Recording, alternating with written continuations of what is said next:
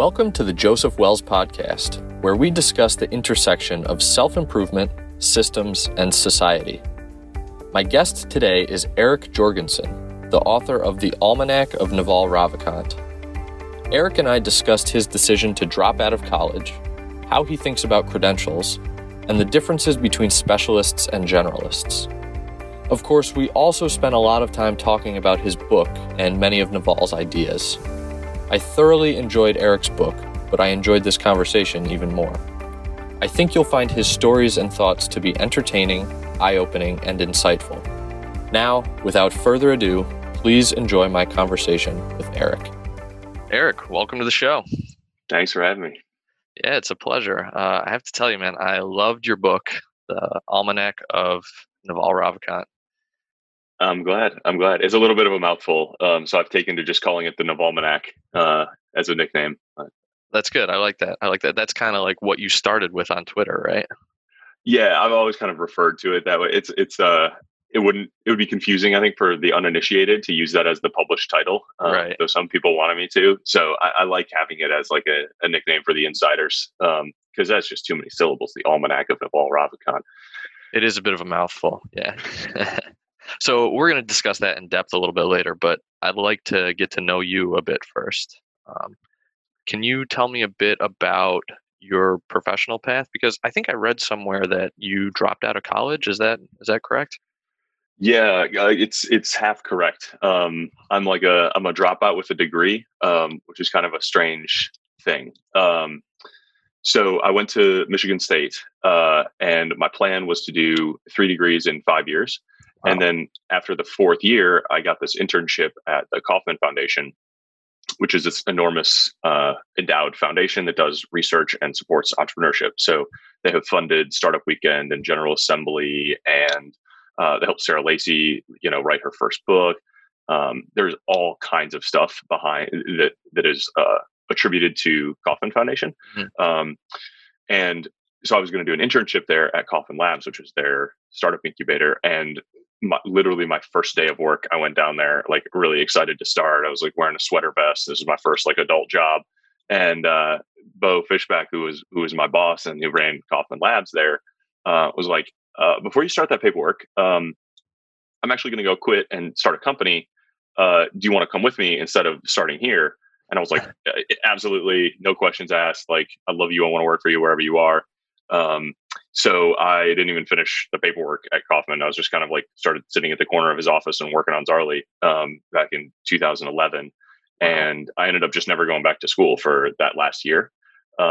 So I kind of haggled my way through like getting a degree while working full time in San Francisco, and just was lucky to have done enough for the business college over the years, and made some connections with professors and staff that they were kind of like, yeah, sure, like we'll call it an independent study, and and we'll get it done. So I like didn't walk in graduation. I was already living in San Francisco. I just kind of like just received my diploma in the mail one day. I was like, oh, it's kind of anticlimactic, but I'm glad we crossed the finish line.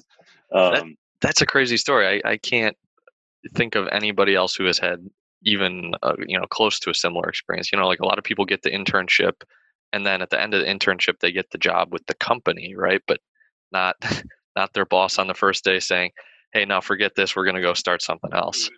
Yeah. It was a little tenuous. And I started, I had no like skills or anything. So, I started for just like a very, very low monthly contract. And there were like 6 of us that all lived together in this 2-bedroom apartment. It was like a flop house. And we worked, 80-hour weeks. And, it was kind of a crazy like career start. Yeah, it was a lot of fun. What made Bo want to hire you? Like without even really knowing you, right? I have no idea. I mean, I was quite proactive, I guess, which seemed normal to me. But now looking back, like there's just not that many, 20, 21-year-olds who are like doing things and asking for jobs and like have, proof of work essentially. Right. So I put a lot of effort into, I'd organized some events. I'd done some writing. I had, at least tried to start companies in college, which were like horrific failures. All, but I learned things from them. And so when I, met him and saw what Kaufman was doing, I thought it was so cool. And I would just really, really earnestly like ask for a job, which, a lot of people apply for jobs, but not a lot of people just like go up and ask for them. And it is strange how much of a difference that makes. So looking back now, I was surprised by how successful it was at the time, but it just seemed like trying to take opportunities. Right. Yeah, that makes sense. So I think a lot of people would be super uncomfortable just going up and asking for a job. What possessed you to do that? Right? Because like most people think, okay, I need to go through the process. I need to fill out the application. But you're saying that you can just kind of skip that. Yeah, I had this mindset that asking for a job and it is different to ask for a job than to tell someone that you love what they're doing, that you admire them, and that you really want to work for them. It's a subtle, like, kind of difference in language, but it's a huge difference. And my mindset was that to tell someone that you loved what they were doing and that you wanted to work for them is an enormous compliment. I need a job, please give me one, is very different from, dude, I love everything that you're doing. I'm really impressed with the work. I totally get the mission. It aligns with some of the stuff that I'm already super interested in. Please give me an opportunity to show you what I can do for you. And I just really want to I want to help further what you're working on already. That lands really differently. And I think, I grew up in a small business household. And so I kind of had admiration for employers. And I knew that, somebody wanting to work for you is a huge compliment. Right. And that is kind of you have to really respect someone to have that attitude towards them. Yeah. Yeah, that makes sense. So how, if you're going to take that path, how do you get over, I don't know if it would be called imposter syndrome, but maybe just a lack of experience, right? So you admire somebody, you like what they're doing, you want to contribute to that, but maybe you don't have any really demonstrable skills that you can say, this is exactly what I can do for you. How do you sell yourself to that person? Yeah, I think people underappreciate the value of just earnestness and hard work. Almost somebody in that position who is, hiring you knows how probably to train you and how to give you the skills, and should know how to use you in order to get that mission accomplished.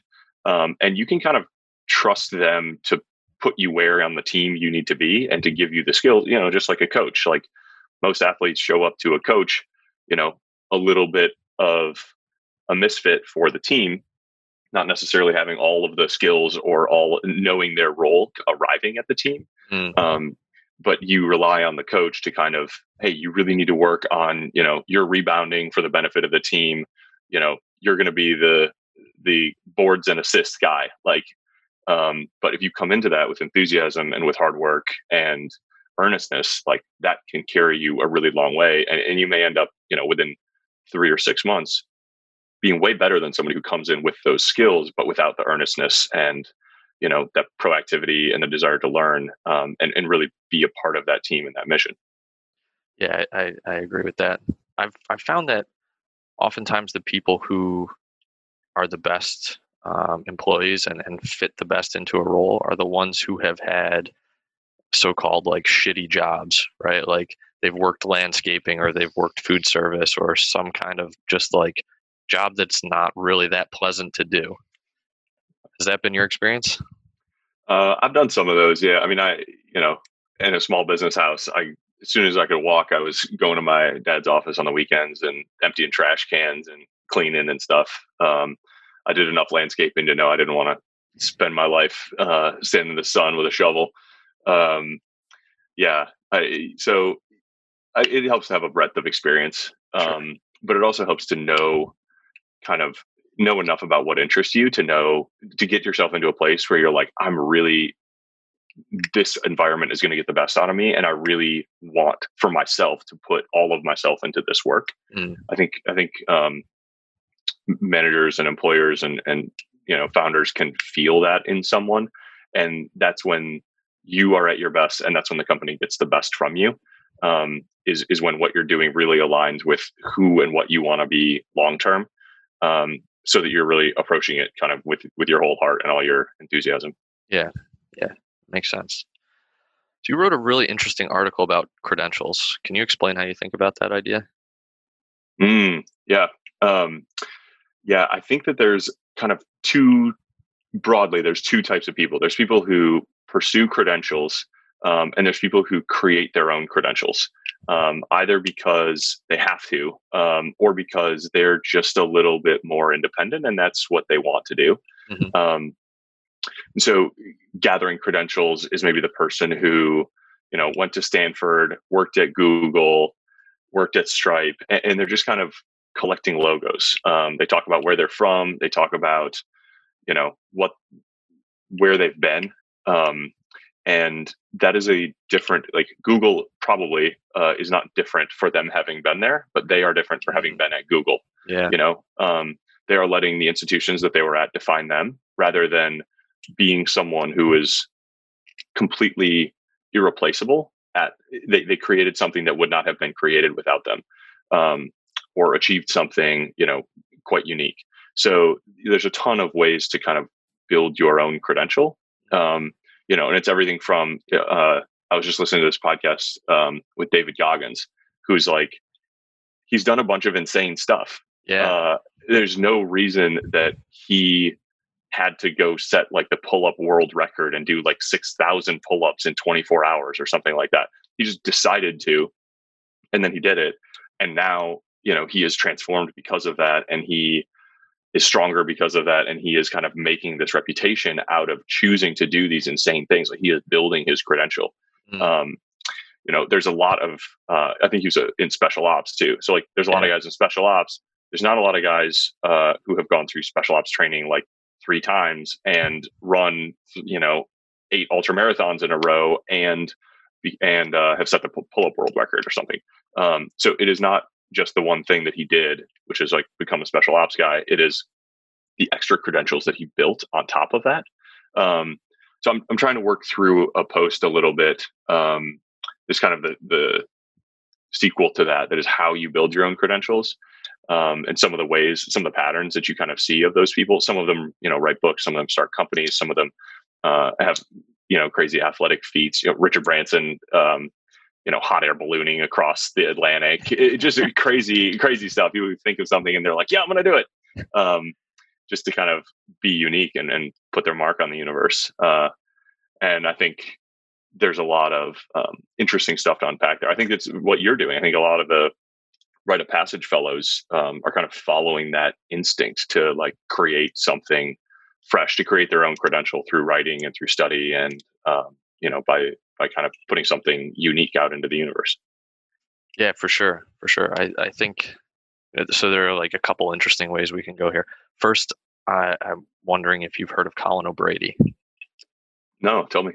So this guy came to mind when you mentioned David Goggins. And actually, when I read your article about credentials, you have this picture in there of a guy who's paddleboarding across the Atlantic, right? Mm-hmm. I don't know who that is, but that picture reminded me of Colin O'Brady, who does these just insane physical feats, I guess. So he and a team of people rode from the tip of South America to Antarctica. I don't remember what that stretch of water is called, but it's like supposed to be the most treacherous stretch of water in the world, basically. Yeah, and they rode the Drake Passage. Yes, yeah. The Drake Passage. That's exactly what it is. Yeah. And so he did that after he walked across Antarctica by himself without any resupply or anything like that. He set the speed record for walking across Antarctica. So this guy certainly makes his own credentials, and he's just like totally insane and really fun to follow. Yeah. Kind of coming back to rite of passage, I think building your own credentials is exactly what people are doing when they're combining their unique interests, and that's what David kind of talks about as being your personal monopoly, right? So like you said with David Goggins, special ops, pull-up record, all these just other insane things, and when you combine them together, you have you're a specialist in your own way to kind of take a line out of your other article here about specialists versus generalists. Yeah. One question I have about this though is accumulating credentials. I don't think we should discredit that, right? I think that most people are best equipped to accumulate credentials rather than create their own. How do you think about that? Yeah, I don't mean to discredit accumulating credentials. It was more an attempt at categorization than, Sure. Yeah. Yeah. anything hierarchical. Because I want my doctors to have accumulated credentials. And there's a lot to be said. There are, wildly brilliant people who, have gone through these incredible organizations. Um, so it is more to say that there are other paths, that if you don't have the credentials, you can build your own. Like it is not to say that if you don't have, your Harvard MBA, you can't start a company, or if you haven't gone to Juilliard, you can't be an artist. Like that is, it is more to suggest that there are alternative paths, and accumulating credentials. Like, there's another post that, or another train of thought that I have, that is, some of the best ways to transform yourself is to use an environment to like run a program on yourself, essentially. So like, special ops is a great example of it. Working at Google is probably a very good example of it. Going to Stanford or Harvard, where you just put yourself in an environment that is going to transform you. And as long as you like stay the course and use your willpower to just continue forward, you can rely on, medical school. You keep working hard, you keep studying, you keep passing the tests, like you keep showing up, that experience is going to turn you into a doctor. You don't have to figure out how to become a doctor on your own. You don't have to figure out how to become a Marine in your backyard by like doing pull-ups and forcing yourself, to climb over your fences. Like, you go into that program and you just let it run on you, and you focus on getting through it, and you will come out transformed. And I think that is, it is a way to overcome, is a way to channel your willpower, I guess, and to overcome the challenge of paralysis. Like, if you really want to change your career, some schools can do that, can run that program on you, and some are not going to be as rigorous, and some are going to give you like room to mess it up for yourself. If you really want to get into shape, like boot camp will do it. Or some sort of like extreme commitment that is going to see you kind of all the way through. So I think people underappreciate that level of commitment, and just choosing an environment that will not let you fail, and then just sticking with it. You can really accomplish some incredible things. And when you come out the other side, like, you will be in a better position to do some even more of those things, like for yourself. Yeah. I like that. It's kind of like, I've done a lot of different training, physical training type of stuff. Like, I've done some marathons, and did a half Ironman last year. And I find very similar to what you're saying here. If you just pick a program and you let that program, run itself on you, right? You're going to come out the other side able to do that thing, right? Like, when I started training, I wasn't a triathlete. I really barely knew how to swim, but I just picked this program, and it was like, okay, I'm just going to do this every day, and I'm going to use the willpower that I have to execute this program. And then at the end, I'm going to be able to do this thing, right? So like, that's a really, I think, powerful takeaway for people is, find programs, use your willpower, and transform yourself. It's actually it's very simple. It's not easy, but it's very simple. And where did you get that program? Was that from a coach? Is it just kind of a pre-existing thing? I just Googled some triathlon training programs and picked the one that I was like, this looks challenging but easy to follow. So, it was like a couple hours of searching on Google for something that I thought would fit what I wanted the best. And I didn't come out the other side medaling. Like, I wasn't on the podium, right? But like, I finished it no problem. Yeah, and a half Ironman is no joke. Like, yeah, it was tough. I don't think I would do it again. You wrote another really, really cool article about generalists and specialists.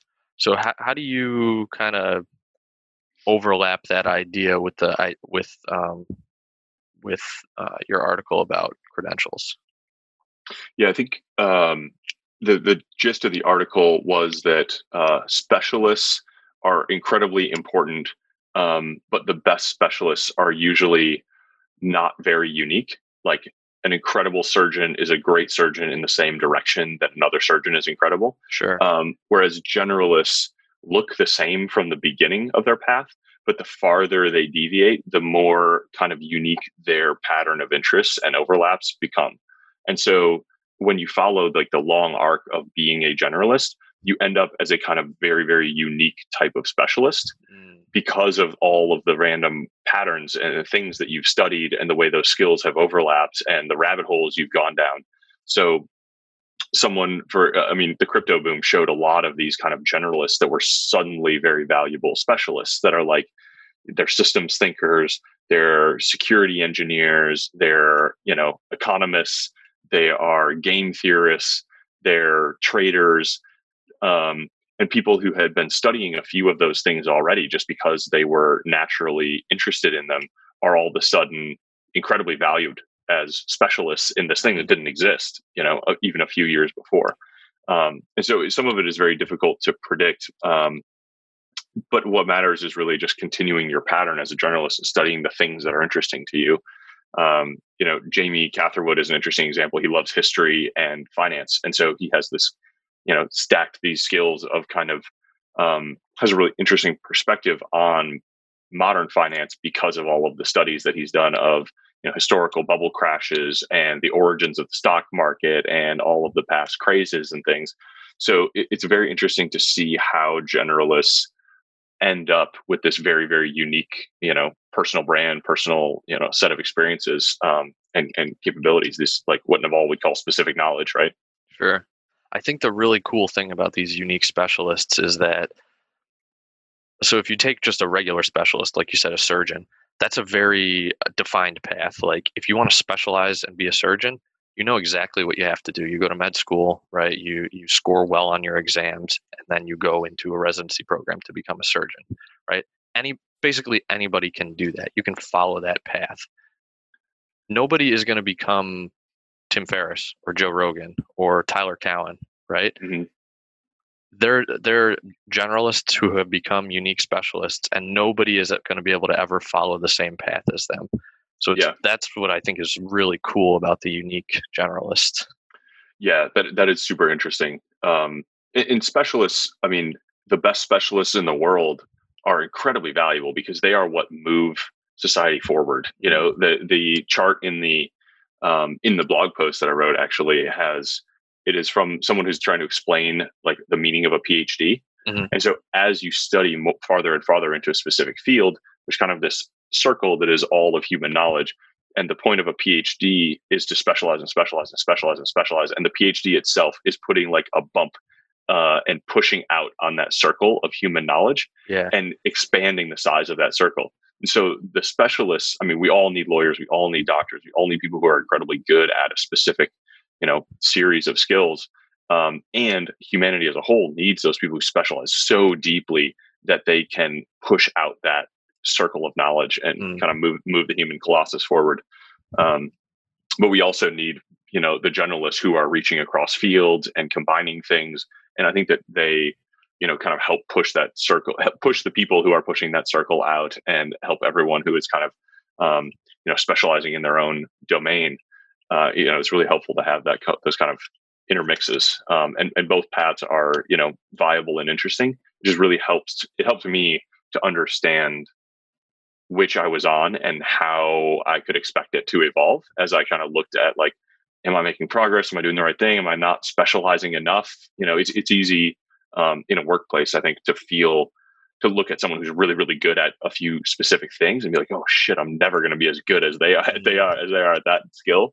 And I found it more difficult as a generalist to kind of understand sometimes what I brought to the table, and thinking through that and writing through it kind of helped me see where that value comes from and where, over the long arc of that work, where I would end up. Makes sense. I saw this interesting chart. I think it was probably in one of David Perel's emails, but it's like this big circle, like you said, kind of human knowledge, right? And there are points on the circle, and each point on the circle is like, chemistry or physics or literature or whatever. And what was interesting is there was a map of lines connecting these disciplines. And I think the connecting factor was like how many times, physics was referenced in an academic journal on literature or whatever. So it's showing the overlap between subjects.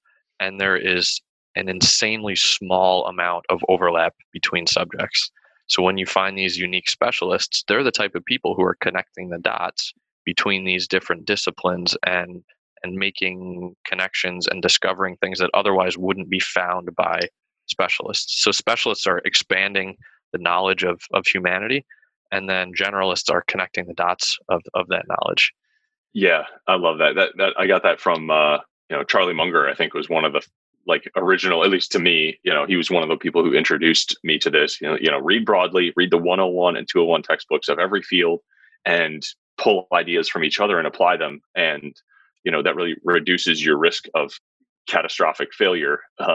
There's a lot of specialists who try to apply ideas outside their own domain. And get blindsided by something that they didn't see coming. And so, Charlie, as an investor, he's a full polymath. He's busy architecting buildings and, investing and all kinds of crazy, opining on, human psychology because he's, read all these things and trying to come up with a new theory of the psychology of human misjudgment.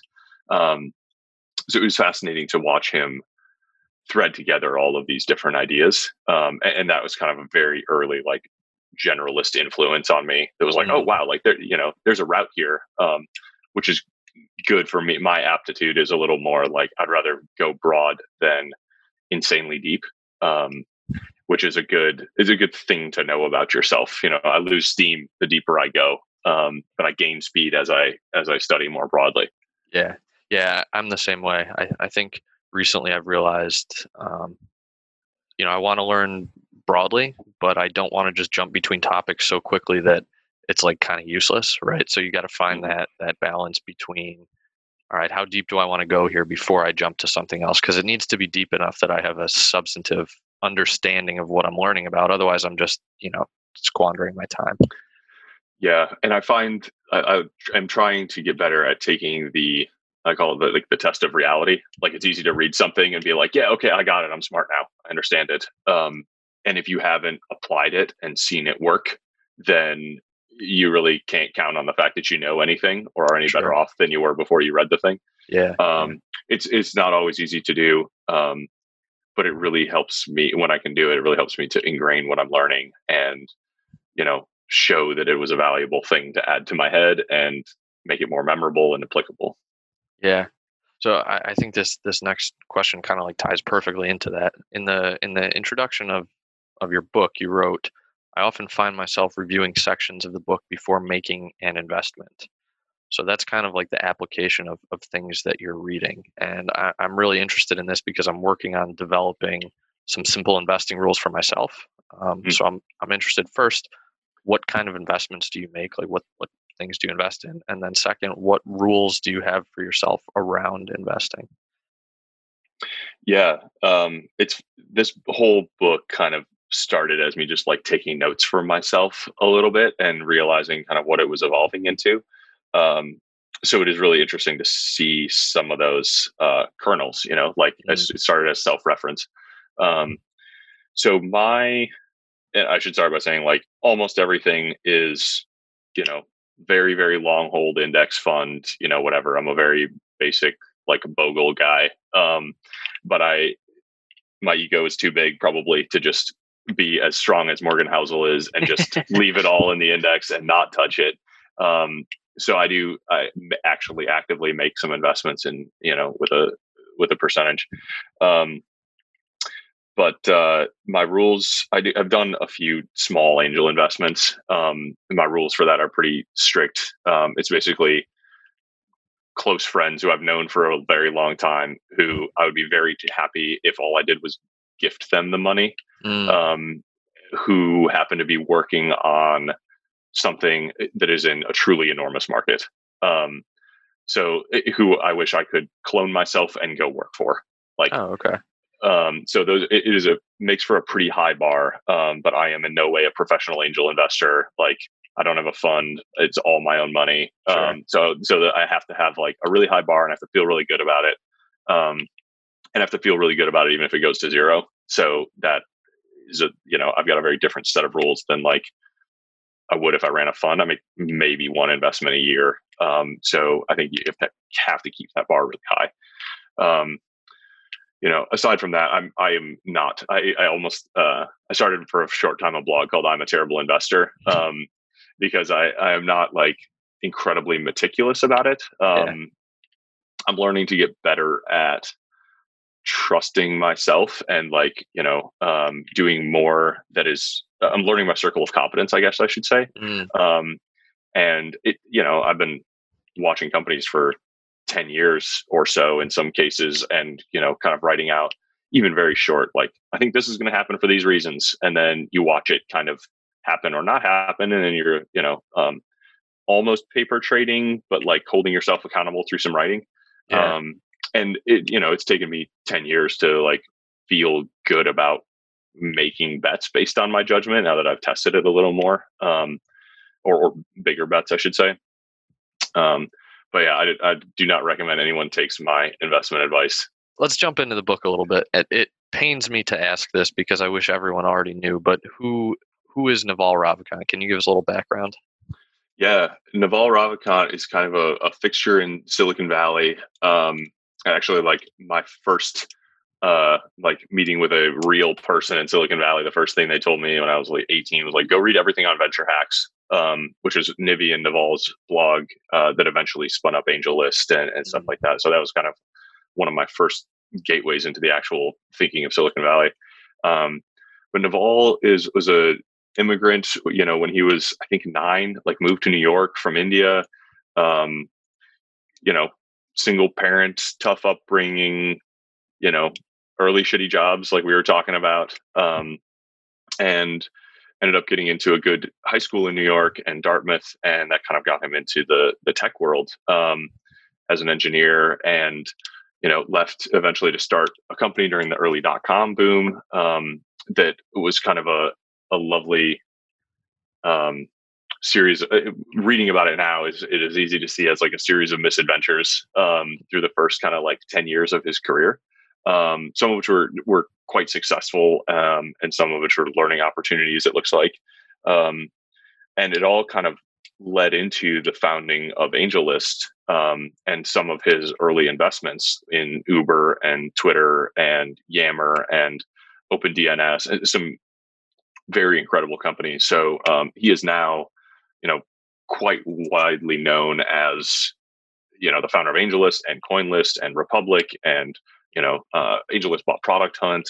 So there's a lot of kind of the platform of Silicon Valley that very much knows AngelList. That's where founders go to hire. It's where employees go to get startup jobs. It's where investors go to find deal flow. They just launched rolling funds. And so they're increasingly becoming like the platform that Silicon Valley runs on, especially as Silicon Valley kind of moves into the cloud and becomes more global. It's becoming kind of more and more relevant. But Naval, over the last 5 or 10 years, has become like incredibly widely followed on Twitter, his podcast.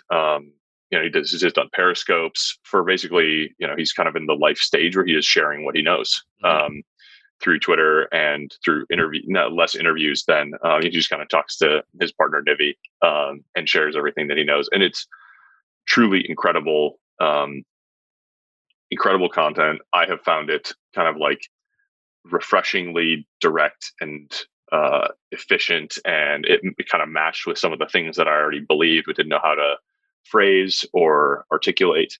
And this kind of first hit me when I listened to his interview on the Knowledge Project, Shane Parrish's the Farnham Street podcast. And that was such a brilliant interview. I think it was one of the most popular podcasts that Shane has ever done. And I think it like ranked very, very high on like Breaker's, like I think it was like the #1 podcast of the year on Listen About Breaker or something like that. That might be incorrect. But there's a lot, he has a lot of, I think 1 million Twitter followers now. And it's just kind of an interesting mix of extremely practical advice on building wealth that is more based on principles that you can apply pretty much no matter where you are in your journey. and some principles on learning the skill of happiness. Realizing that it's mutable, understanding where happiness comes from, how to kind of change some of your thinking patterns to just become a happier person as a baseline. And there's not a lot of people who combine those ideas and those lessons, and certainly not many people, certainly no one who does it with as much information density and clarity as Naval does. It's an interesting personal monopoly that he has there. Yeah. So just to kind of like give a good explanation of how this book works, I'm going to share a quote from, I think it was the introduction here. You said, "I created this book as a public service. Tweets, podcasts, and interviews quickly get buried and lost. Knowledge this valuable deserves a more permanent, accessible format. That is my mission with this book." So basically you took all the Naval content on the internet, right? All the podcasts, the interviews, the articles, the tweets, everything, and you weave that together into a narrative entirely in his words, right? Mm-hmm. Yeah, it started out well over 1 million words. I think across all the sources, it's almost 100 sources, and like one source is Twitter, which is 20,000 tweets. Right. So it was an enormous effort of curation and organization, and just threading things together and reorganizing them and creating new information hierarchies, understanding which ideas fit each other. And, of this one idea that he's articulated 10 times over 5 years across all these different sources, which explanation is the best and which fits the most with, what's around it in this book. And so it is really, it's almost a jigsaw puzzle, a conceptual jigsaw puzzle where you have to like pick up each piece and then like completely grok it and figure out whether you want it in this book or not, whether it's the best version of this piece or not, and then figure out where it fits with the things that are already there.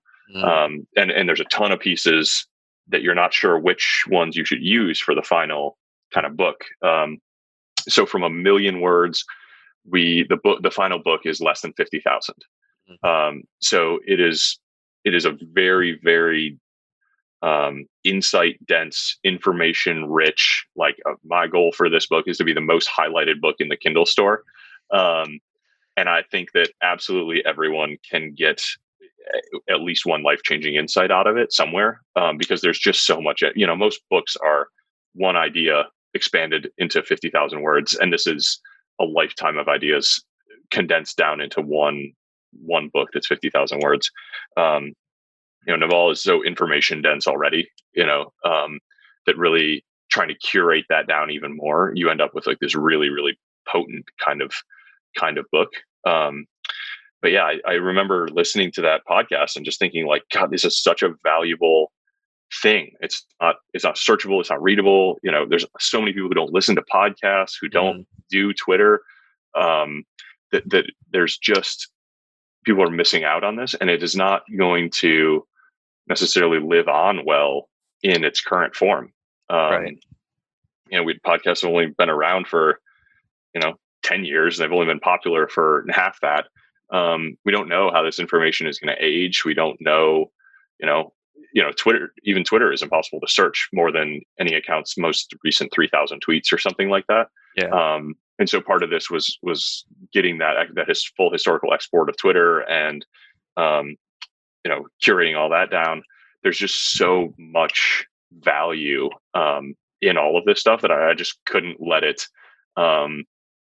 I couldn't let it slide off into history. Like I really wanted to pull it out and to preserve it and to put it in. The book is a very like Lindy friendly format. Like there's books that have been around for thousands of years, and if we can put it in that format, I think one, it's a lot more accessible for people who don't have an introduction to Naval. And so that's some of the feedback that I'm getting already that makes me incredibly happy. That's like, I've been trying to get my friend to listen to this podcast, but they don't really do podcasts. They're not on Twitter, but I'm trying to like explain Naval. And like, you've given me the perfect kind of on-ramp. It's like, awesome. That's exactly what I was hoping, is that this can be an introduction to some of Naval's most popular ideas and most useful ideas.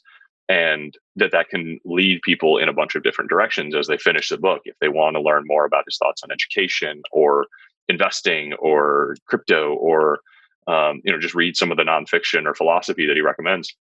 those are all really awesome kind of paths forward in life that if you can, this book kind of gives you the momentum and the interest to continue some of that on, that's awesome. And if it preserves some of these ideas that I think, that have changed my life and that can change other people's lives and can help that kind of, for a whole, another generation or two, that would be an incredible outcome. Yeah, I think a lot of different threads I want to pull here. The first is you mentioned this being very Lindy. Can you explain just briefly what that means? Yeah, the Lindy effect. I found from Talib. I'm not sure if I don't think he originated it, but he certainly repopularized it. And it's a rough way to assess the relevance of something over a long period of time. So if a book has been around for 2,000 years, you assume it can be around another 2,000 years. You just kind of assume you are at the midpoint of relevance of this, piece's popularity. So, if a book is only 1 year old, no matter how popular it is, you shouldn't assume necessarily that it will be popular in 100 years. If it's 100 years old, it'll probably still be relevant in 100 years. It's a very, very rough kind of calculation of, how important is this thing? How timeless is this thing? More timeless than important. Right. But if you equate those two, then yeah. Yeah, it's a cool concept that I think everybody should know, and it's a good, just kind of rule of thumb for judging how useful something is, and if you want to spend your time looking at it or not. Yeah, it makes it easy for me to ignore the news, as increasingly people are doing. There are reasons to stay current on what's happening, but if you are trying to, build skills and build insights, the news becomes irrelevant quite quickly. And so, if you spend an hour a day reading, philosophy or science that have been applicable for decades or hundreds or thousands of years, you are probably going to embody those skills and learn more permanent information than you would if you spent that hour a day reading the news. Right. And I hadn't thought about this before, but as I'm thinking through it, like Twitter is kind of by definition the least Lindy thing that there is. Like Twitter becomes irrelevant like within hours or minutes. There's kind of the flavor of the day on Twitter. Whereas, Meditations by Marcus Aurelius has been around for thousands of years. Sure. That said, though, if you are curating your Twitter feed in the right way and following people like Naval, a lot of it will be very Lindy, right? Yeah, there are people who use Twitter very differently than others. And so that is definitely part of the game. I'm noticing that Twitter is giving us less and less control over our feeds, which I find disturbing. It started with the algorithm, and now it's like following topics, and now it's populating tweets that people who you follow liked. And so it's just like systematically giving you less and less control, which inherently gives Twitter more and more control, which I don't love. So it is not as easy. It's not as foolproof as it used to be to just kind of choose who you follow, and your brain won't get polluted with a bunch of bullshit. Right. Yeah, it makes it a lot more of an echo chamber, and for people who are kind of trying to question their own assumptions, it makes that a lot harder to do, which is kind of frustrating for me. Yeah. So the other thing you said, your goal about making this the most highlighted book in the Kindle store, I thought that was hilarious, because when I was preparing for this podcast, I'm reading through your book, and I thought, let me just highlight the things that I like the best, and then I'll come back and write those things down and we'll talk about them. Well, I finished and I'm like, fuck, the whole book is yellow. I don't think we have time to talk about everything here, but that's perfect. That's exactly what I was going for. And really, like, as I started to read through, I was like, okay, I really need to be more selective about what I'm going to highlight. But what's cool is if you're highlighting all that stuff, it means, every section is relevant. And what's kind of cool about the book is that it doesn't need to be read in chronological order. You can open to any page, any chapter, whatever, and just start reading and find something that's useful. And page 10 doesn't rely on page 9, which I like. You can open to the happiness section when you're having trouble with happiness. You can open to the investing section when you're about to make an investment. So it's a very useful guide that people should be keeping on their desks, to open it at any point. Yeah, it doesn't really, I think it pulls you in the sense that I structured it so that it feels like Naval is talking to you. Yeah. And I tried to thread it really carefully to make sure that it was contiguous and felt like one kind of stream of consciousness. But I also was very deliberate in making it, on the advice of Nivi, actually, a fractal experience. And so the tweets are used kind of like aphorisms almost that summarize the content. And so you can just open the book to any page, and the tweets are formatted such that they kind of jump off the page, and you can just flip a page and just read the tweets and just kind of see, oh, that's an interesting thought. That's an interesting thought. Oh, I really want to dive in around this tweet. I want to understand. I want to unpack this one. I want to immerse myself in this idea. And so you can read kind of the few paragraphs around it, and that will really flesh out the tweet or help you understand that idea or go deeper on it. And so it's really easy to kind of engage with it on multiple levels. You know, you can treat it like a book of aphorisms. You can treat it like a conversation with them all, where you just read the whole thing through. You can treat it like a reference book, where you're just like, God, I'm like, you know, the process of this kind of gave me like a little Naval that sits on my shoulder. So like, I know what Naval would say about a lot of different things as I'm thinking it, which is an incredible gift. And I'm glad I, went through this experience to have it. I hope the book provides that for other people. Just like, what would Naval say about this? Would he does this pass his checks? Is this investment, up to snuff? Is it, I'm in a bad mood. Like, what would Naval tell me, would resolve this? And all that information is easy to find. It's a few flips away. So I hope that it scales kind of the help and the guidance and the insight and wisdom that I've gotten from studying this and reading it over and over and over again for the past few years. Yeah, I think it absolutely will, and I think you nailed the format, and it's actually a pretty novel format, and I think this is going to be the first. I hope this is the first of many similar books, because there are so many people who would be fantastic to have this kind of quick reference guide into their thinking. Is this the first of many for you, or do you see this as a one and done? Yeah, it's funny you say that. I am not certain yet. I really want to see what happens and how it's received and what people think and what the format is. I loved it, and it was an amazing experience for me to do. There was a list of people that I would love to kind of study to the level that I studied Naval. Mm-hmm. It is the format itself was a very hard one. Took a lot of work and kind of creative difficulty and challenge and sleepless nights to figure out how this should feel as a final product.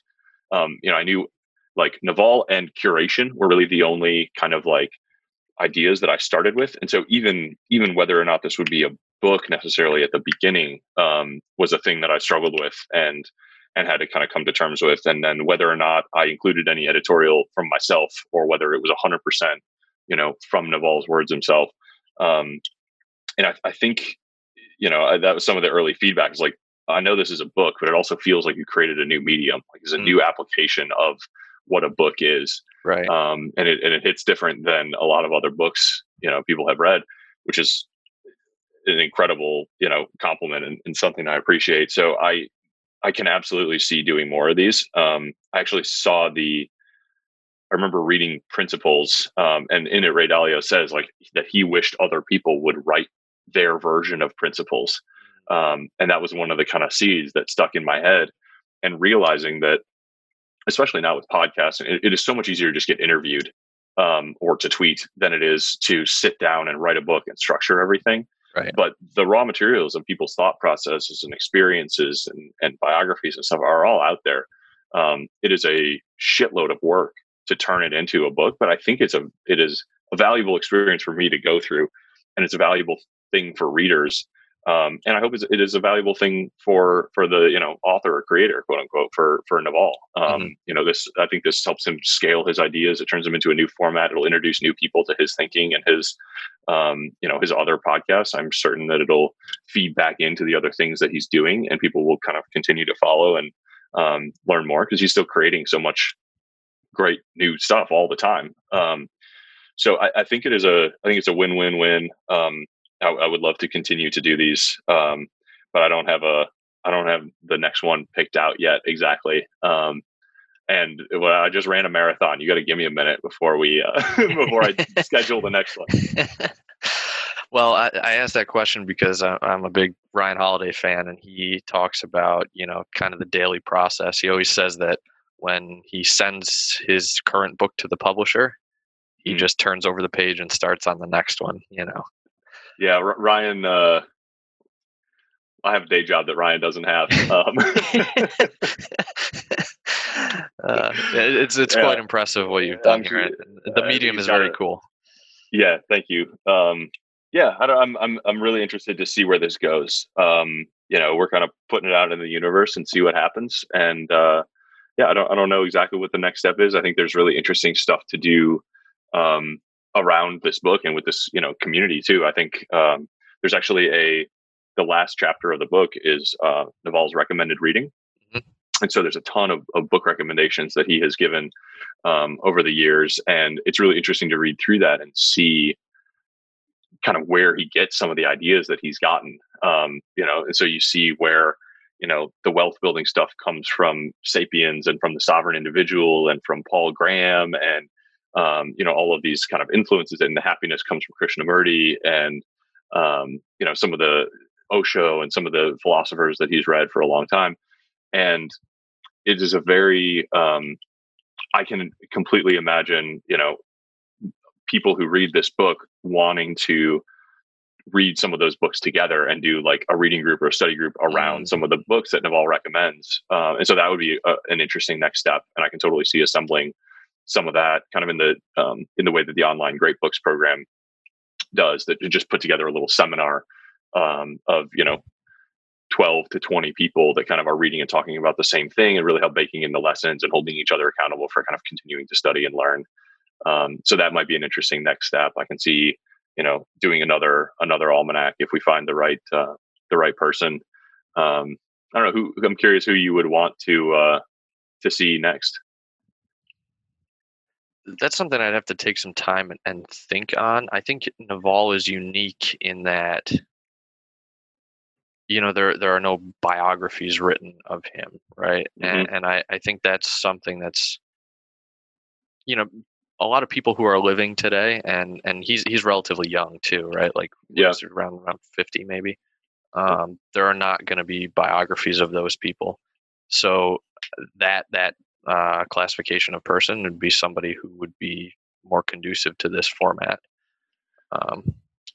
It's a tough needle to thread. It's like they have to have like a large kind of digital presence, but probably not already be writing their own books. And not, there's a few books about Elon Musk already. I think like there's more Silicon Valley icons that kind of fit into that world for sure. But Naval is kind of an interesting crossover because his ideas are so applicable to so many people. It's not just a how to build a company book at all. Right. So yeah, I don't know. I'm really interested to kind of step back. Morgan Housel might be cool for this. He puts out a lot of interesting content like that, and he's about to publish a book also, but it's not biographical in any way. So yeah, I'm really Psychology of Money. I'm really interested to get my hands on that one. I love Morgan's writing. Yeah, me too. I'm a big fan. All right, let's jump in and talk about actually some of these concepts from Naval. Cool. I've got a huge list here, so I'm just going to kind of pick randomly, and we'll see where it goes. But one of the things that I really love from him, an idea I love from Naval, is how he thinks about setting a high hourly rate for yourself and then not doing things you can hire somebody to do for less. I think this is a really hard concept for a lot of people to internalize, especially frugal people. But I think the results are amazing, especially for knowledge workers. So what are your thoughts on this idea? Yeah, it's a thing that I intellectually totally agree with and understand, and I've had a difficult time like practicing myself. As like you said, as somebody who's frugal, and kind of do it yourself biased. I've seen people hire personal assistants or virtual assistants like stunningly early in their careers, and it does seem to be an accelerant if you kind of can take the time to train them right and ensure that they are actually like a very helpful, piece of like your organization, and like learn enough about how you operate so that um, you can actually stop thinking about some of the things that they take care of for you. Naval's examples are pretty extreme. Like, set yourself an hourly rate of $1,000 an hour. Right. It is a really useful way to force yourself to think about leverage in a numerical sense. Mm-hmm. So the leverage concept being like employees are one class of leverage, in the sense that you can get more done when you have more help, whether that's from scalable tools, tools themselves, capital, employees, or media that is scalable. So we've got getting employees helps you do more in less time, and setting your own hourly rate incredibly high just kind of gives you that opportunity cost perspective. And so you're evaluating things from a sense of like, if I wasn't doing this $10 an hour task of, moving my website between, WordPress and Squarespace or whatever, like what else would I be doing with this time? And it kind of forces you to evaluate how you're using some of these low cost hours. And it really puts you in the mindset of like, what is the most important thing I can do today? Mm-hmm. That will generate the most value over the long term? What are the things that only I can do? And what are the things, and then the next step is like, if this is really critical to get done, how can I hire some help to get this done? I think it takes some practice. It takes doing it a few times to actually get a sense of how much easier it is, or to get a sense of that it was worth doing. And I think it becomes a lot easier after you have like even some basic cash flow. Yeah. So once people who are running service businesses probably have a little bit of an easier time doing this because you're constantly doing the math of, I'm billing at X dollars an hour. My value is Y dollars an hour, and I can outsource this task for $10 an hour. So like I should absolutely be doing that so that I can spend more time working on high billable hour stuff. But if you're, creating a podcast or writing or, in something more like you're developing software, it's much harder to do that math. But in the long run, the math we should have the same outcome, right? You're trying to put in your hours and create a product that creates profit for you, and outsourcing, as many things as you can. But it is relatively, on a tactical level, it's relatively easy and cheap to get started. Mm-hmm. So, just go to Upwork, set yourself, I'm going to set aside $200 this month to do tasks. And Upwork lets you set that like hard budget and hire someone, give them the best information that you can. And, worst case scenario is your $200 goes to zero and nothing was accomplished. And mm-hmm. you spent some time communicating with someone. But like the downside of that, you've got, that's 20 hours of work from somebody. The odds that they don't get anything accomplished that you wanted them to get accomplished in 20 hours is quite low. And so you can really, you can test this, take a baby step for a relatively low cost. It's just a mental hurdle that I think, people think of employment as like, oh, I can't afford an employee. That's $50,000 a year. But we have all these tools for fractional employment and for hiring help. Or even ask, a family friend or, someone in your family to, hey, I really need help with this. And it's funny, I noticed you really love Shoe Dog. That was one of your favorite books. And I just recently reread that. I love it too. And it's interesting to see early on that like, it wasn't Phil Knight hiring someone full time necessarily. It was like, hey, I'll give you, $5 an hour for 10 hours a week to help me, accomplish these, like handle these orders or build me a logo or whatever. It was a lot of fractional employment of people that he was already connected with, mm-hmm. While he had a full-time job. I mean, he was still working as an accountant as he was getting blue ribbon shoes at that point off the ground. And so it was really just him kind of trying to leverage himself. And he only had 20 hours a week to work on the business or whatever. And so he was forced to kind of get some of that help in. And, he had enough, he was constantly reinvesting the profits in more team members, more help, more inventory. So getting some of that leverage and seeing other people apply it was helpful for me too, and kind of overcoming some of that initial question of like, how do I value my time? How do I value this task? How cheaply can I actually get it done? Is it worth the trouble to spend the time to go get someone to set it up to do it? Yeah, it's an important concept and one that I think kind of catapults progress once you can internalize it and apply it. So that's one of the big takeaways I had from the book. Another, well, two other big themes in the book are leverage and judgment. And one quote I really liked said, "A leveraged worker can outproduce a non-leveraged worker by a factor of 1,000 or 10,000. With a leveraged worker, judgment is far more important than how much time they put in or how hard they work."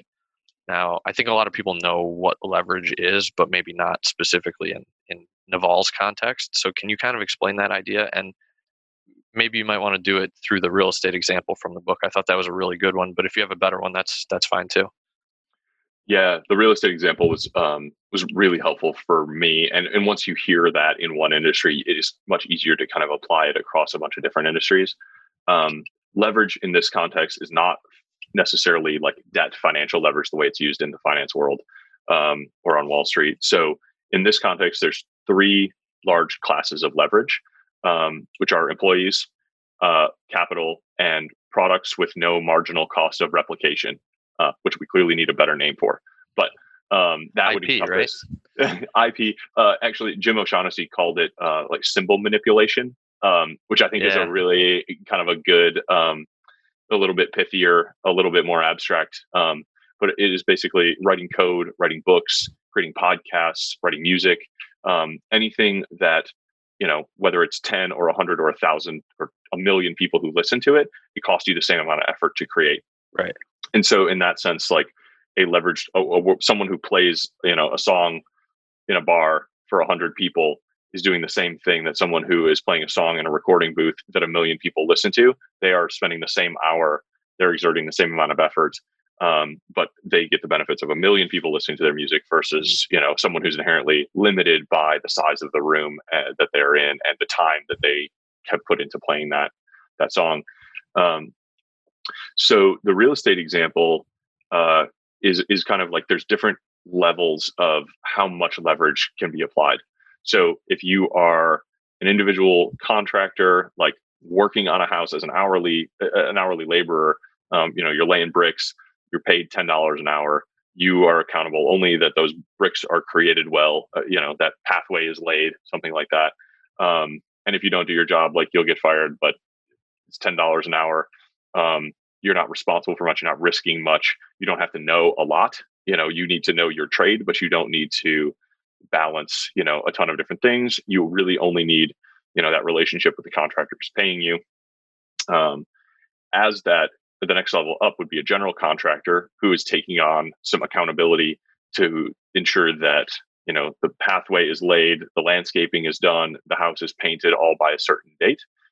They may be laying out cash, so financial leverage in order to get that done and pay the contractors before the homeowner pays them. They need to have scale skills so that they can, get that homeowner to trust them and give them, the flexibility to do that job and maybe listen to their creative input, and communicate with them. The next level above a general contractor might be a house flipper or real estate developer who is combining, a bank loan to buy a whole house to then hire a general contractor or multiple general contractors to handle, redoing the landscaping and redoing the foundation and redoing the roof and renovating the kitchen and taking on, $100,000 in financial accountability in order to flip this house, but they potentially make, $50,000 on a flipped house rather than, the hourly worker who's only making $10 an hour, but taking no personal risk. Sure. Because that house flip can go poorly, right? And that, that contractor might be stuck, or the developer might be stuck owning that house for years, unable to sell it if they make a mistake, or if a contractor runs off with money, like that's money out of their pocket. So they get the upside, they also get the downside. That's kind of the combination of accountability and leverage that can work for or against you. A level above that is somebody like Zillow or 42 Floors, or someone who's employing huge amounts, Open Door, like they're taking on billions of dollars of debt. They're hiring teams of software developers. They are putting they're hiring like world-class experts in valuing these homes and doing what that house flipper is doing, like thousands and thousands of times across the country automatically with computers, and taking on enormous accountability and enormous leverage and enormous, potential downside risk. So it is really like there are levels up, and you see people, one of my favorite books, I think you'd really like it too, is The Fish That Ate the Whale. Oh, I love that book. I love it. Yeah. So that it is essentially a whole book that follows one, Russian Jewish immigrant from selling individual bananas on the street, out of a train car, like with $5 in his pocket, risking his whole net worth every week to buy new bananas and sell them on the street, all the way up to he founds a company. He buys swaths of land in Central America. He buys boats. He overthrows governments with mercenaries in order to keep, his banana taxes down. It is a truly incredible story in one lifetime. And the United Fruit, which was like, the enormous kind of evil corporation of the moment, ends up buying his company, and then he overthrows the current executives because they were mismanaging the company, and becomes the CEO of United Fruit. It is a truly incredible life story that shows how one person can start from essentially an hourly job at 14, and through layering leverage and accountability and learning all of the skills of a whole trade, work all the way up through becoming, incredibly influential, like CEO, incredibly wealthy, incredibly like geopolitically powerful. It is an absolutely wild story that is like the book version of kind of Naval's illustration of the application of leverage. Yeah, that's a fantastic book. I can't recommend that highly enough. I actually have it written down on a sticky note to go pull out of my storage unit because I haven't read it in a couple of years and I wanted to read it again. That one's written by Rich Cohen, and he is just a tremendous author, great storyteller. Yeah, it's brilliant. And it's got, all history of New Orleans in there. It's got the history of the Central American Peninsula. It's got like some interesting stuff about, the biology, the science behind bananas. Yep. It is like an incredible, and it's a relatively short book for how much is in there. Brent Beshore recommended that one to me and recommends it often as just like an absolute. I mean, Sam Zamuri had a hard life. For sure. The people, farming bananas in the jungle is no joke. And a lot of people died, and a lot of people got sick, and it was a challenged legacy. And there's a lot of controversy. It is an absolutely fascinating book. It is indeed. So jumping back to your real estate example where you talked about Zillow, I just kind of want to tie that back into what Jim O'Shaughnessy called symbol manipulation, right? Or symbol shuffling, whatever. Zillow has actually done that and leveraged to the point of having the product with zero marginal cost, right, in their software. So every time an additional user uses that software, it doesn't cost them anything else, but it makes them money, right? Yeah, Zillow is a complicated business. So it is easier. That is more true when you look at a specific example, like the Zillow's estimate, right? Like that algorithm was written once, and whether 1 million people use it or 100 million people use it, that there's no marginal cost to, and actually that algorithm probably gets better the more information that goes into it, and the more people use it, it's easier to reinvest in the quality of it. Google's search algorithm is the same way, right? Like that is written once, whether there's, 1 million searches that day or 1 billion searches that day. And so that is kind of the symbol manipulation piece. Is software is one of the most scalable, form of permissionless leverage that Naval says. No one can stop you from writing software. As long as you got a laptop, you can open it up, you can write software, you can put it out on GitHub, you can, make money off that. YouTube is the same way with music, with podcasts. Anybody can get a WordPress account, start writing. Like these are permissionless forms of publication that can really be the foundation of something incredibly great. Sure. So I think tying into leverage, equally important, they kind of play off of each other, is judgment. And this might be my favorite quote from the book, is Naval's definition of judgment. He says, "My definition of wisdom is knowing the long-term consequences of your actions. Wisdom applied to external problems is judgment. Can you talk about the relationship between leverage and judgment? Yeah, I think the example that he uses not long after that I found really illustrative, is thinking about it in terms of specific people. So Warren Buffett has exceptional judgment. His value to Berkshire Hathaway is his judgment. He is a billionaire dozens of times over because of his judgment. He has spent his entire life reading, thinking, testing, building judgment, seeing the results of the decisions that he's made and reapplying them to new things absolutely obsessively for going on basically 2 consecutive careers, normal career lengths now. And it is an illustration of the value of judgment. Like, you can't make a reasonable argument that you should be paid the same as Warren Buffett for doing the same job, because he is so obviously better at his job. Even if you are a capital allocator and Warren Buffett is a capital allocator, he has hundreds of billions of dollars at his disposal because his judgment is so good. That's why people buy Berkshire Hathaway stock. That's why, the companies are happy to be owned by him and reinvest their profits into Berkshire Hathaway. That is the example. But there are smaller versions of it, all over the place. Why does one, landscaping company grow and one dies? It is the judgment of that owner of that company to make slightly different decisions, to make, maybe bolder bets, to understand the outcome of implementing one process or another, of hiring the right person, of treating customers one way and not another. So it takes time to build that judgment and see, place bets, observe what happens, study and understand, the outcomes of your actions, what reality does when you make one decision or another, and figure out how to get that going forward. But it really helped me.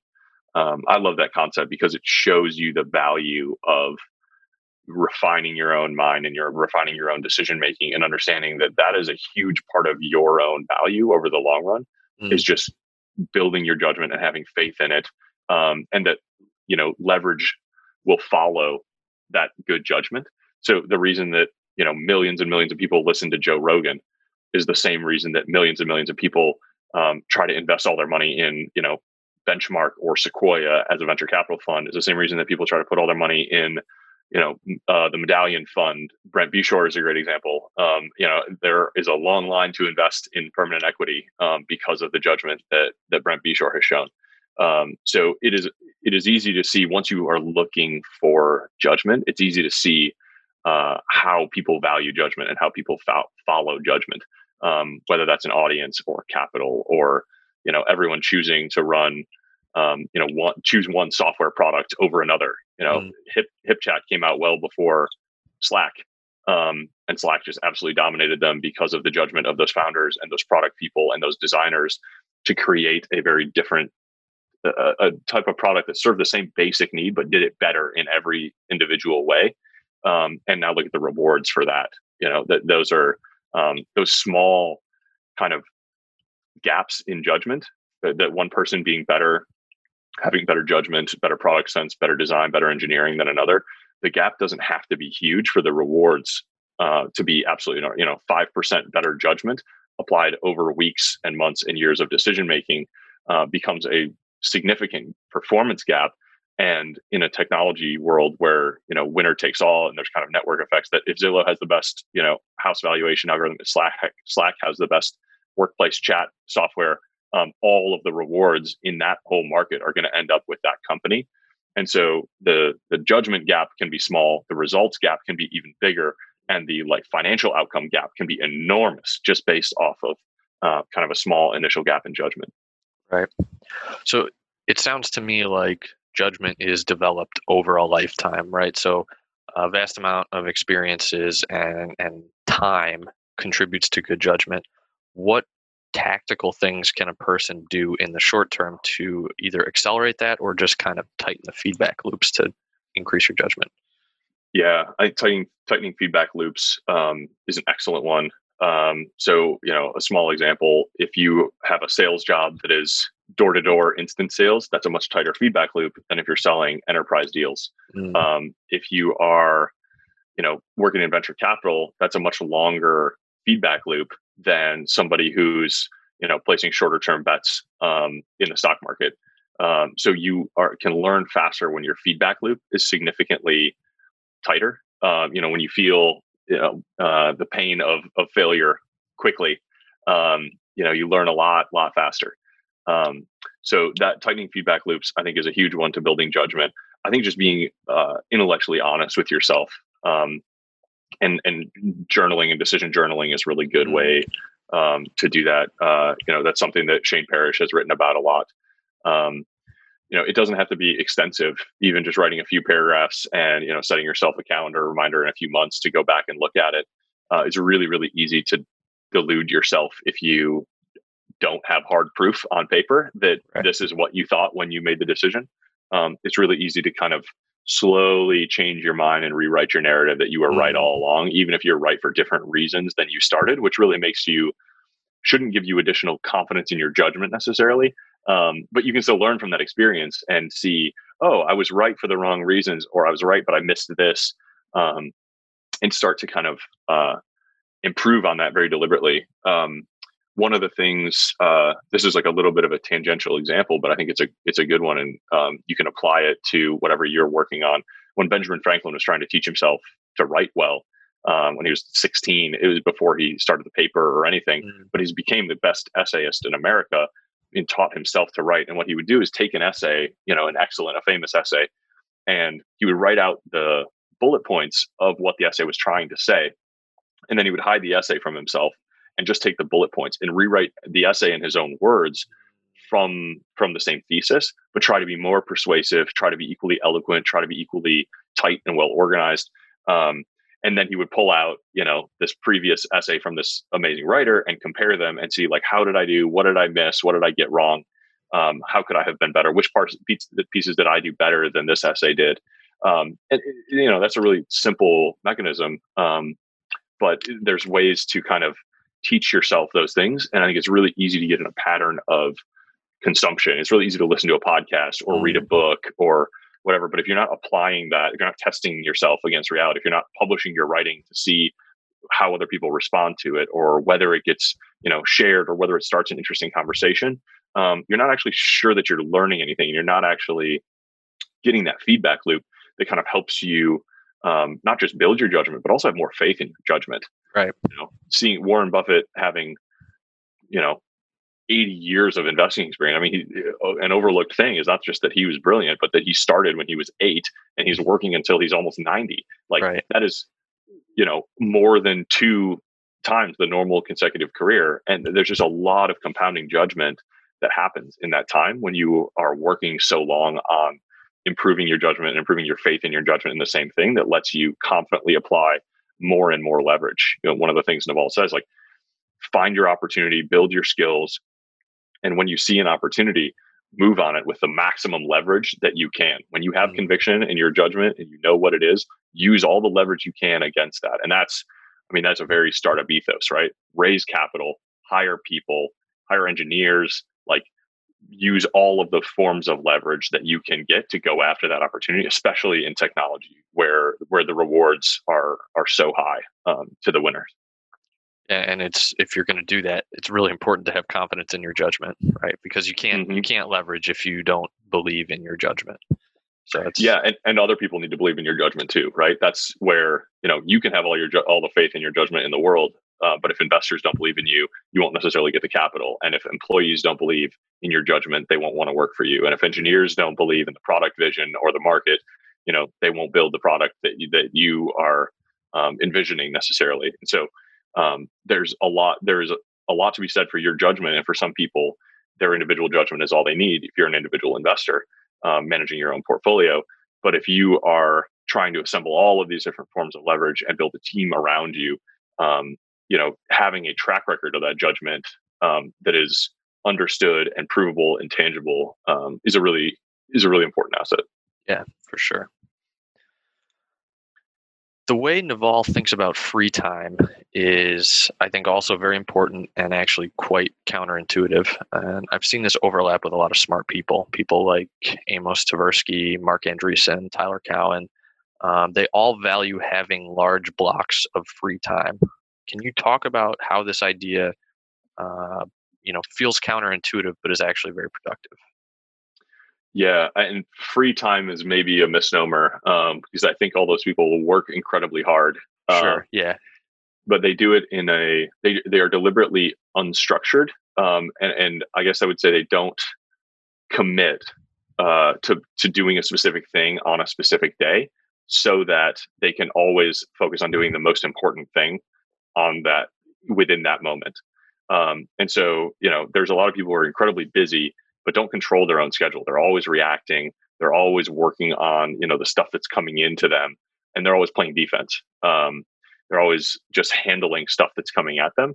And that doesn't necessarily let you go out and find, that next great deal, or go out and read about, this emerging kind of interesting field or this new technology where, especially for venture capitalists or, scientists who are doing research, like staying on that edge is really, really important, because that's where the returns are. Mm. And you've got to make time to do that when it needs to be done. And it's really hard to, to schedule time for reading, or to feel like that's the most important thing that needs to be done that day. And I think, most important thing also, sometimes can just be the thing that you are the most interested in. Andreessen and Naval, especially as technology investors, like, they are good at what they do because they are always interested in the new thing, and they have a little bit of like inherent ADD in that, like, that's old, that was 5 years ago. Like, I want to know the new thing. I want to know the next thing. Like, show me the sci-fi stuff. And that's a huge asset. And on the one hand, it feels like, well, you're blowing off like a meeting today to, an important operational meeting to go like read blogs. It's like, well, yeah, but also like that foundation of knowledge is going to help me make a very different decision in, 6 months when I look at one of these companies. And it's the thing that I'm the most interested in. So I will do it with the most enthusiasm. And I don't even necessarily know yet how this knowledge is going to be important, but I trust that it is going to help me make a good decision. It's going to feed my judgment, and that is going to have a high outcome eventually. I think that point right there is what's hardest for most people to understand is, I don't know how this is going to impact the outcome, right? Because if people can't tie, what the outcome is to their actions, they have a lot harder time doing it. And if you just understand that, hey, I'm going to block off 2 hours every single day to read books that are going to move me in the right direction. I don't know exactly how they're going to move me in the right direction, but I'm confident that they're going to. That's hard to internalize, I think, but it's really important. Yeah, it helps to know that basically everything works that way. Like, you can't plan so carefully. Steve Jobs said this really well in his commencement speech, like that you can only connect the dots looking backwards. In some sense, I don't know where this book is going to take me. I don't know if we're going to do another one. I don't know if, if that will do other projects like with Naval. Like, there's a lot of uncertainty around it. And I still don't know how it will be received, whether 10 people are going to read it, or 10,000 or 10 million, but it is going to be, I am glad I have done it. And I know that it will move me in the right direction. It has already, I'm glad that this information is in my head. I'm glad that I've like produced, a final kind of piece of work. I've already found it gratifying to share it with the people that I've shared it with. So you don't have to know where you're going, or how a specific action serves a goal for it to be an important and valuable thing to do on any given day. That's a great point. All right. I would love to continue talking about these topics for hours, but I think we've given listeners enough to at least pique their interest and say, hey, I'm going to pick up that book. I like to wrap up my podcasts with questions that I've stolen from people who are much smarter than me. So we'll run through some of those, and then we'll wrap it up. First off, what book have you given most as a gift? Probably Shantaram. I love that novel. I think it's beautiful writing. It's a bear of a book. It's like 1,000 pages. A friend gave it to me, and the tradition now, she gave it to me, and I was like, are you kidding me? Look at this thing. Like, I'll be dead before I finish this book. And she's like, trust me. And here's the rule. You have to read the first page right now. Like, open to the first page. And the first page is the like juiciest, baitiest hook I have ever seen in any book. It is beautiful writing. It's almost like a trailer of everything that's to come. It's a wonderful novel about the backstory. Very quickly is this is an Australian guy, the wife and kid. He developed a little bit of a drug problem that became a heroin addiction that led him to robbing banks. He ended up in maximum security prison for 20 years. After 8 years, he escaped over the front wall in broad daylight and disappeared. And he turns out that he ran to the slums of India and hid in these like villages for years. And he was eventually recaptured in Germany, like I think 20 years later, and ended up serving out the rest of his sentence, during which he wrote this book about, it's a novel about being like a very autobiographical novel. And so you're not sure what's true and what's not. But it is incredible writing. And it is for something that's a world away from, anything that I'm familiar with. It's really beautiful, and you feel like you have lived a whole nother life by the time you're done with this book. I think it's just incredible. He's enough of a philosopher that there's kind of some like very philosophical conversations like woven into the story. There's, he becomes a counterfeiter. He works for the Indian mafia. He travels all over the world. It is a truly incredible book. This sounds amazing. And now I'm pissed off I asked you this question, because 1,000 pages is going to take me so long to read, but I have to read it. You will fly through it once you kind of get started. And also the audiobook, it's kind of, the audiobook author is incredible, or narrator is incredible, because he's got like, the author has this Australian accent, but there's all these Indian characters and all of these wild places. And he must be the only person in the world who could have done justice to this as an audiobook. But it's exceptional. Nice. All right. That one's good. That one's going in the Amazon cart. Nice. What purchase of $100 or less has most positively impacted your life? I really love having chargers like everywhere. There's just cords all over my house. That's a good one. Really like tiny touches that are, like nice hand soap, or like a nice candle or something is kind of like goes a long way, that I scoff at sometimes. And then I'm glad that I did. Yeah, I think those are good. Those are good. Removing like small aggravations and then just like adding atmosphere, I think. Yeah. Going out of your way to do things that change your environment a little bit. Plants are a huge one. Cheap plants, put them on your desk. Like, there's something like really comforting about having greenery around you. I'll have to try that. What advice would you give to a smart, driven college student about to graduate?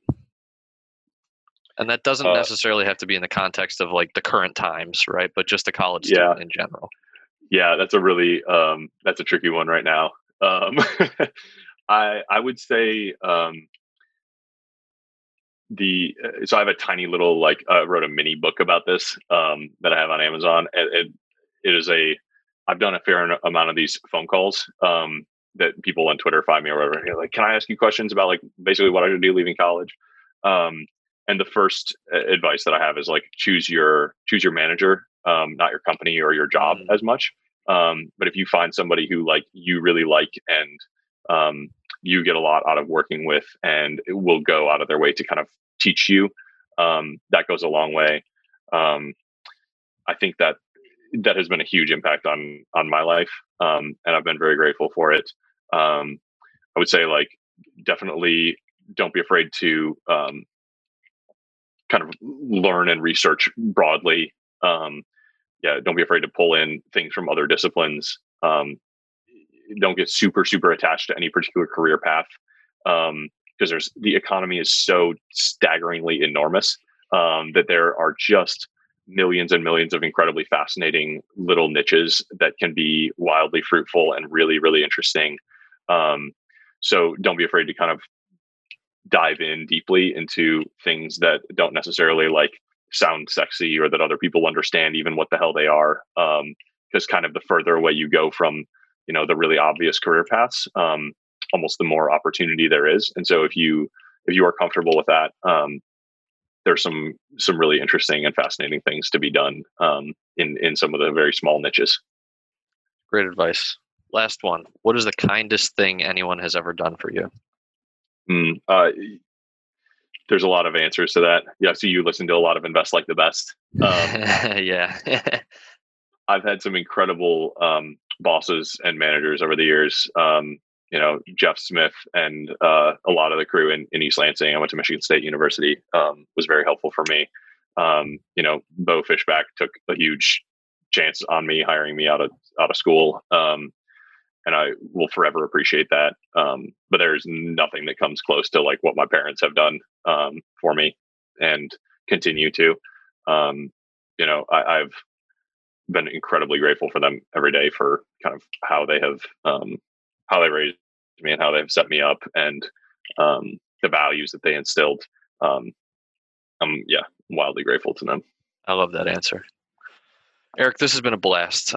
Where can people connect with you if they want to continue the conversation? And then most importantly, where can they get the book? Yeah. So I'm easiest and most active on Twitter, just at Eric Jorgenson. I got open DMs, so holler. I've got a personal website with a little bit of writing on it that we talked about today, ejorgenson.com. The book is at navalmanack.com with a CK at the end. So that'll have free copies of the book digitally. You can download the PDF or EPUB. If you want to buy a physical copy or the Kindle version, you can do it through the site. I'm going to publish everything on the website. Like the whole book will be freely available on the site.